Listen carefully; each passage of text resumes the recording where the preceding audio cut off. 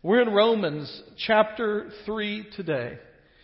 Another event that's coming up in the near future, in the next month or so, is we're going to be having our first informational meeting about Brazil, our Brazil mission trip for next summer. And as I was looking through some of that material, beginning to get prepared and talking and getting dates and all of that, I just reminisced about my first trip to Brazil, which happened in 1998. It's the first time I went to Brazil. It was a couple of months before Susan and I got married. 25 years ago was my first trip. And I didn't know a whole lot about it. I went because my father-in-law, who was the pastor of Inglewood, said, I think it would be good for you to go on this trip. And he didn't say that me marrying his daughter, that this trip was conditional on that. But I kind of got the idea that this was an opportunity to ingratiate myself to my future father-in-law. And so we went. I didn't know a whole lot about it. We worked in an orphanage and it was awesome. But on the next to last night, a guy named Gary Taylor, who was leading the group, said, hey, we're all going to go out to eat tonight. And normally we just eat in there at the resort that we were at, which that resort is a loose term about where we actually were staying. Okay, the place we had a bed is where we were eating at as well. And so he said, we're all going to go out to eat tonight. And he said, we're going to go to Churrascaria, a Brazilian steakhouse. How many of you have ever been to a Brazilian steakhouse here or somewhere, right? Okay. So Brazilian steakhouse, I didn't really know what that meant. I just thought, cool, I'll get a steak or whatever. And if you go to Brazilian steakhouses in America, they are generally high-priced affairs in some of the, ritzier sections of town, right? And so some of you may have been to Texas de Brazil, or there used to be one downtown before it exploded, Rodizio. You may have been to those, and we've done staff outings to them, and they're in nice sections. This first year we went, I don't know where we went. I couldn't find it on a map. We were out. The best way I can describe this is there are those movies that are adventure/horror movies where people find themselves stranded out in the middle of nowhere at like a pop-up just gas station or something, right? That's where we were. And we drove and I thought, what in the world are we getting into? It was this little family-owned affair. But the thing about a Brazilian steakhouse is when you go, they give you like a little thing that looks almost like an hourglass, but it's made of wood. That may look different at different ones, but on one side of it is red, on the other side is green. And as long as you have it on green, they will bring you meat. All you can eat. And they will bring that meat until you either keel over and pass out, or you turn it to red, right? And I want to tell you, 25 years ago, I was a few pounds lighter, and my metabolism was 3 times as strong, and I ate that night like I have never eaten in my life. I did not see that surpassed what I did that night until I took David Jackson to the Brazilian steakhouse here in Nashville. And David is the champ back there. No lie, we went with the staff one time and we still had ours on green, and they came around and started saying, is there something we can get you that we haven't gotten you already? We're like, well, we've gone from lunch to dinner. We're still here. We're waiting. All right.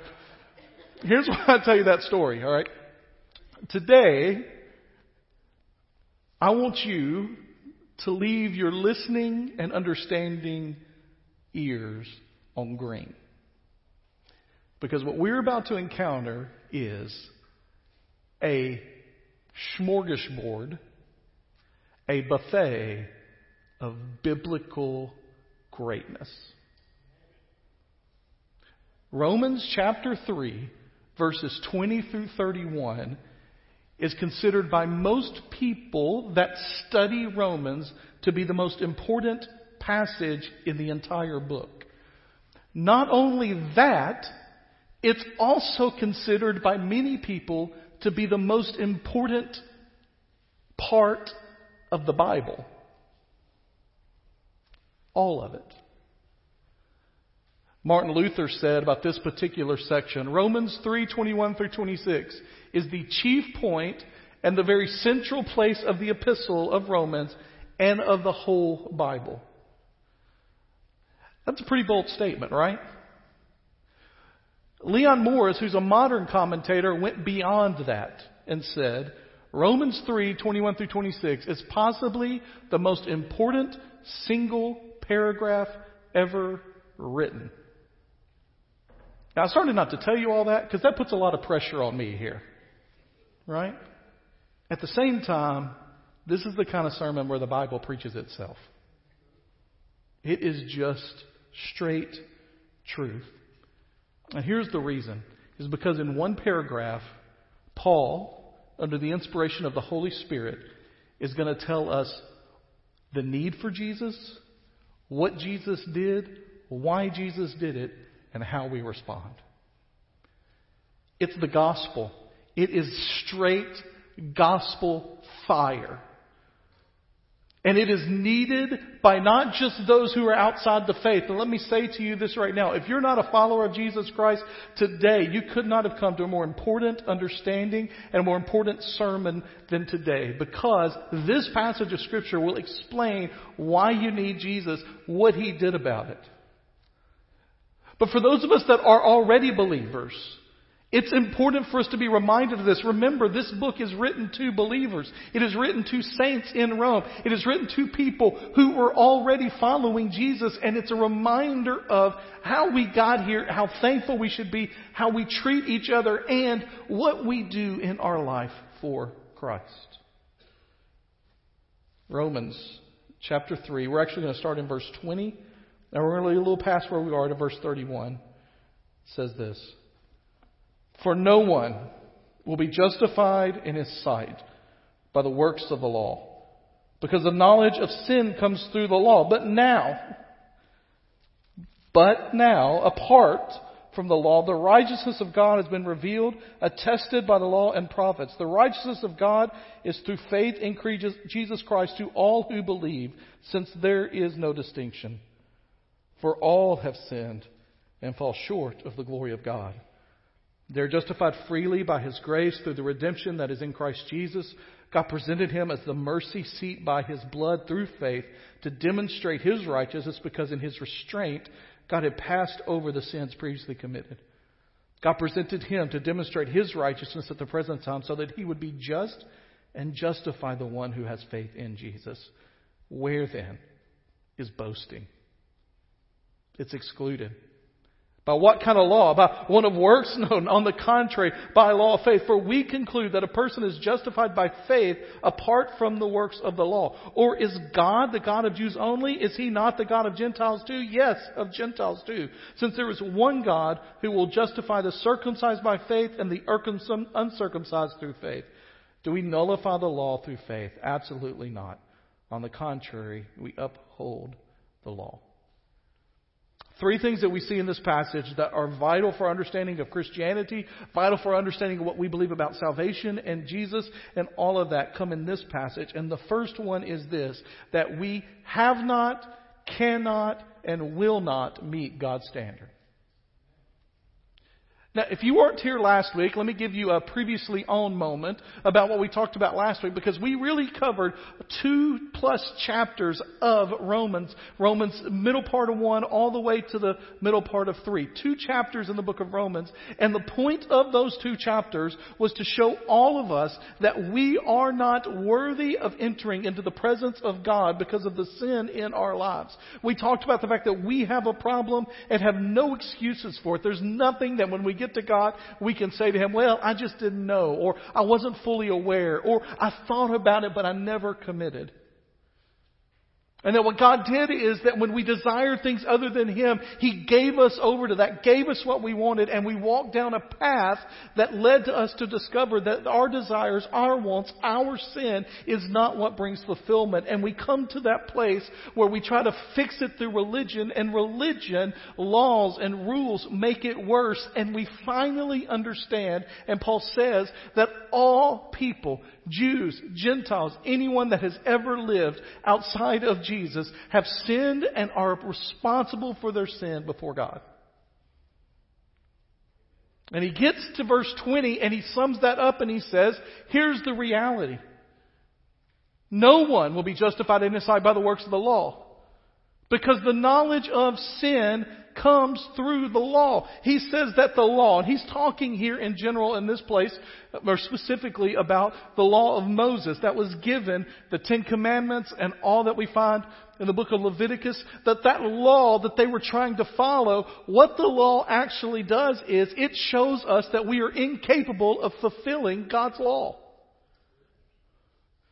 That we cannot in any way do what God wants us to do, and the law shows us how fallen we are. Romans 3:23 reminds us, for all have sinned and fall short of the glory of God.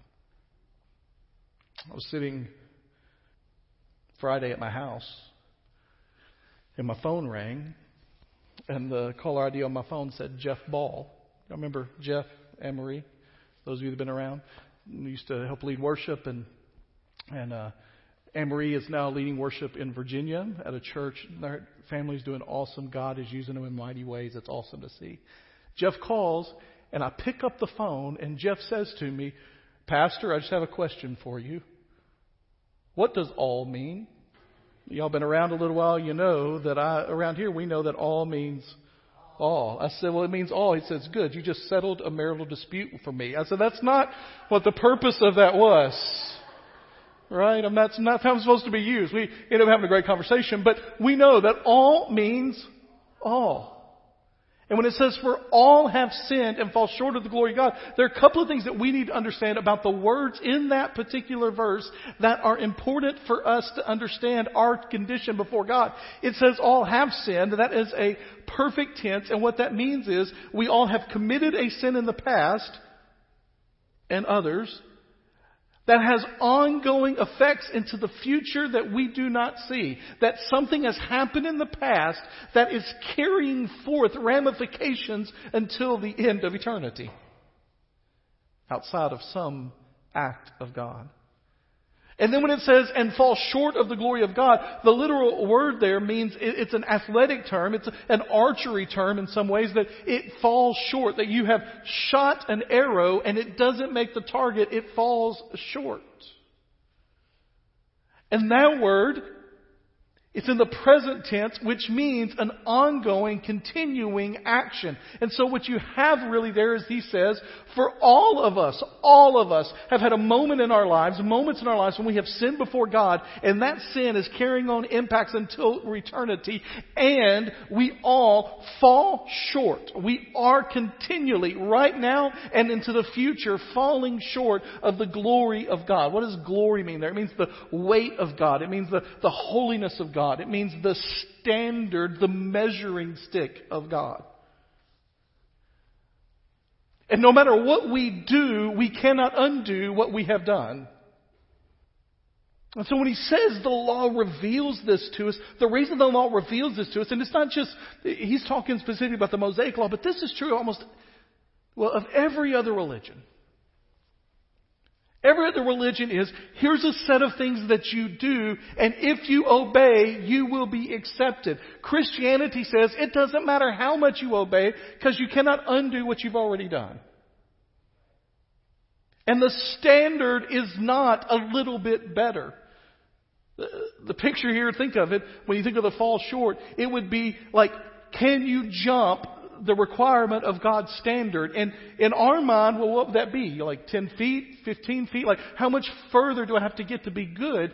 And in God's mind, what that understanding is, the chasm is unimaginable. It would be as if you told a human being to stand on the eastern shore of the United States and jump to Europe. Just can't happen. And so he says, for all of us have sin in our lives that is preventing us from a relationship with God, and we're continually falling short. And the law doesn't work because it doesn't change our heart. And we're still guilty no matter what we do. It's important for us to understand that before we even understand the beauty of what God has done for us. Because until we understand the depth of our sin, no matter who you are or what you've done. And here's the reality. We're all at the same place in that before Jesus. Billy Graham knew this was an important concept. I read this week about a crusade he did in 1972 in Birmingham, Alabama. He preached 8 sermons over a week. And somebody went through the transcripts and counted the number of times he quoted Romans 3:23. And in those 8 sermons over a week's time, he quoted Romans 3:23 56 times. That's 7 times per sermon. Thousands were saved that week because he knew that they had to understand their need for Jesus. All fall short. Here's the second point we see in there. God's grace is a gift we do not deserve and cannot earn, but it's real. Verse 21 says it this way. But now, there's one commentator that says those 2 words at this particular place, after we've been described as lost without hope because of the law that has condemned us, those 2 words, but now, are the 2 sweetest words in the entire Scripture. Apart from the law, separate of the law, not with the law, because the law cannot save. The righteousness of God has been revealed, attested by the law and prophets. They told us it was coming. God has revealed it. The righteousness of God is through faith in Christ Jesus. How do we get it? Where did it come from? From Jesus. And it is for to all who believe, since there is no distinction. And then verse 23, the one we just quoted, for all have sinned and fall short of the glory of God. Yet, verse 24, praise be to God. They are justified freely by His grace through the redemption that is in Christ Jesus. God presented Him as the mercy seat by His blood through faith to demonstrate His righteousness, because in His restraint God passed over sins previously committed. God presented Him to demonstrate His righteousness at the present time so that He would be just and justify the one who has faith in Jesus. There's a couple of important words here, biblical words, church words that we need to understand as we kind of grasp what God has done to us. And the first thing there is, then you see, but now. It's a temporal idea. It's like, that's who you were before Jesus saved you, but now Jesus has justified you through His life and sacrifice. Justified there, by the way, this is a verse. These are the verses that led Martin Luther to begin to rethink his entire understanding of justification by faith, of what it means to be saved, and led to the greatest revolution in the church since Jesus, the Protestant Reformation. And this idea is justification means that we have been legally declared once and for all innocence. And that Jesus' righteousness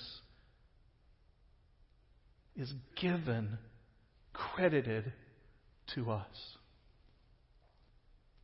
And the thing that staggered Luther and staggers me is that I am declared righteous even though I still give in to sin in my life today. I am declared justified by God. In fact, there was a phrase that he used often in Latin that was simu ustus et peccator. That's what I thought. That wasn't close to the way it's supposed to be said, but you don't know. Well, there may be a Latin scholar out here, I don't know. But it means simu, simultaneously, at the same time, justus, just. Et, we know like et tu brute, and you Brutus, et, and then peccator means sinner. At the same time, just and a sinner. Righteous because of what God has done. even though I'm still in my sin at this moment. This passage shows us how he did it. It tells us that the act that he did was redemption, that he redeemed us. It literally means to buy us back. It means that something has bought us, and we were bought, put enslaved by sin, and God went and got us back, bought us back, brought us back. It's a word that we use today for coupons, right? Or our family is a big supporter of Chick-fil-A every Wednesday night. Chick-fil-A. And we build points. And we have an app on my phone that every time we buy chicken, they give us points. So when we buy 420 sandwiches, we get a free one somewhere. Something like that, right? But every once in a while, on our birthday or just randomly, we'll get something in the app because we have been supporters of Chick-fil-A a lot over the last year or year and a half, and we're on a certain tier of rewards. Every once in a while, we'll just get something free given to us. And what that means is when I go to the store and I show them the code and they scan it, I didn't pay anything for it. The manufacturer, the company, sent me something that said I could have something free. When I got there, they redeemed it. They paid the whole price. I got it for free. Scripture tells us that Jesus bought us back. The most beautiful picture of this in the Old Testament is the story of Hosea. A man who was called by God to marry a prostitute, and then it says that he went and did it, and then later, apparently, she left him. And God said to him, "Go buy her back." And so he literally went and bought her back. And God used that as a picture to say, this is what I am doing for my people. How? How did he buy us back? Well, the price there, it tells us, it was an atoning sacrifice. Verse 25 says that God presented him as the mercy seat by his blood. There's a lot of discussion about what that word should be interpreted as. Some say atoning sacrifice. Some use the really big church word propitiation. But the idea there is the actual word gives the image, the picture of the mercy seat, which was at the center of the worship of the Jews in the sacrificial era. The mercy seat is where they would lay the blood and ask God's forgiveness for the people. Also behind this word is the concept of Yom Kippur. Yom Kippur, where they literally would bring a goat into the assembly and they would use that and slaughter that and use that as a symbol of asking God's forgiveness, and they would let one go. And the picture that they have in there is that they would go into the presence of God and ask for forgiveness of the individual, of the priest, and then of the nation. And they would slaughter an animal for that, and his blood would be spilled and placed on the mercy seat. And as a result, they were forgiven by God. Here he is saying that the cross of Jesus Christ, where his blood was shed for you and me, is the mercy seat where the atoning sacrifice of blood was made for your sins and for mine. And there are people out there, there are preachers out there that don't talk about, that don't sing about, that don't have understandings of the blood of Jesus a lot because it sounds gruesome and gross and some people don't like it. Here's the reality. I am thankful for the blood of Jesus because it is with that blood that he purchased, redeemed me from my sin. And I sacrificed nothing. And he gave it all. What's our response? What tells us here, it is simply saving faith. It's just a trust in the Lord. It says they're justified freely by his grace through the redemption. Verse 26, God presented him to demonstrate his righteousness at the present time so that he would be just and justify the one who has faith in Jesus. It tells us the reason for the sacrifice was twofold. One is that God had not... that even though he had set up the sacrificial system, that the blood of lambs could not pay for the sins of people completely. That it took a perfect sacrifice. And that his son was that. And so it was redeeming or showing or proving. It's proving God's character and redeeming our sin. And the way that we respond to that is that we just trust in Him, believe in Him, have faith in Him. The word faith used there means to lean into or to put your weight on.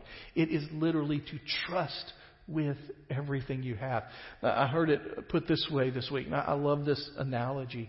It's similar to the way that relationships move from one status to the next, and particularly from interested in each other to engagement to marriage. Like as you meet someone, you become interested in them, you think about them, you like them, and then you begin to walk down the path of the more you learn, like there are some things that may not be great, but I believe this person is who God has for me, and you begin to put your trust in that, and then at some point you have to make that commitment. You have to ask that person to be in a long-term marital relationship with you. And then when the marriage ceremony happens, one of the things that I emphasize when they're standing before me and I'm overseeing a ceremony is that today you are forming a brand new family. There are separate things coming together today making one. That's scriptural. The two became one flesh.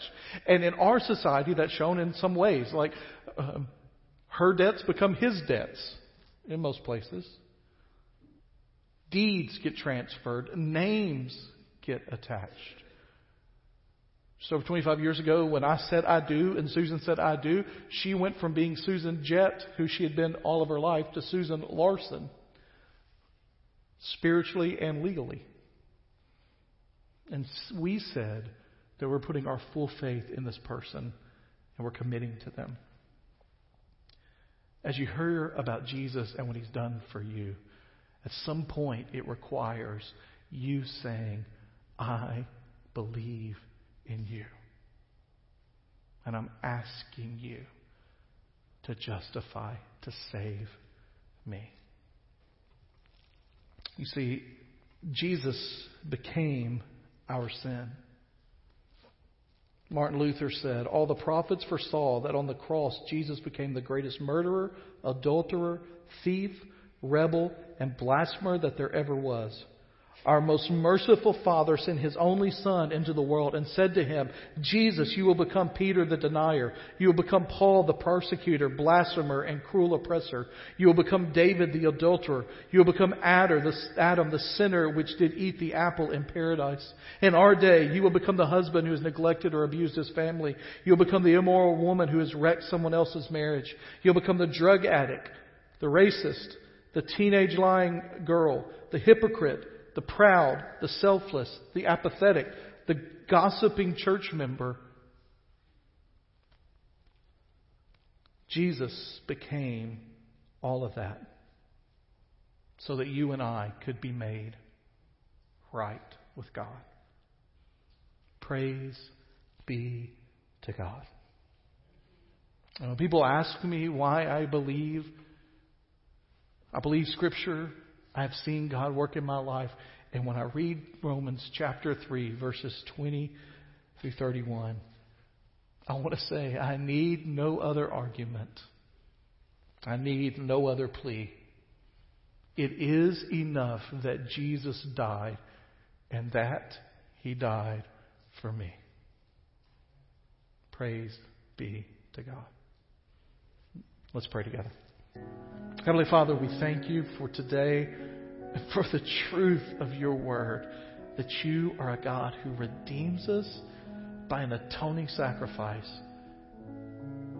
And all we have to do is believe it. Place our life in Your hands. And I pray, Lord, that we do that here today. In Jesus' name I pray. Amen.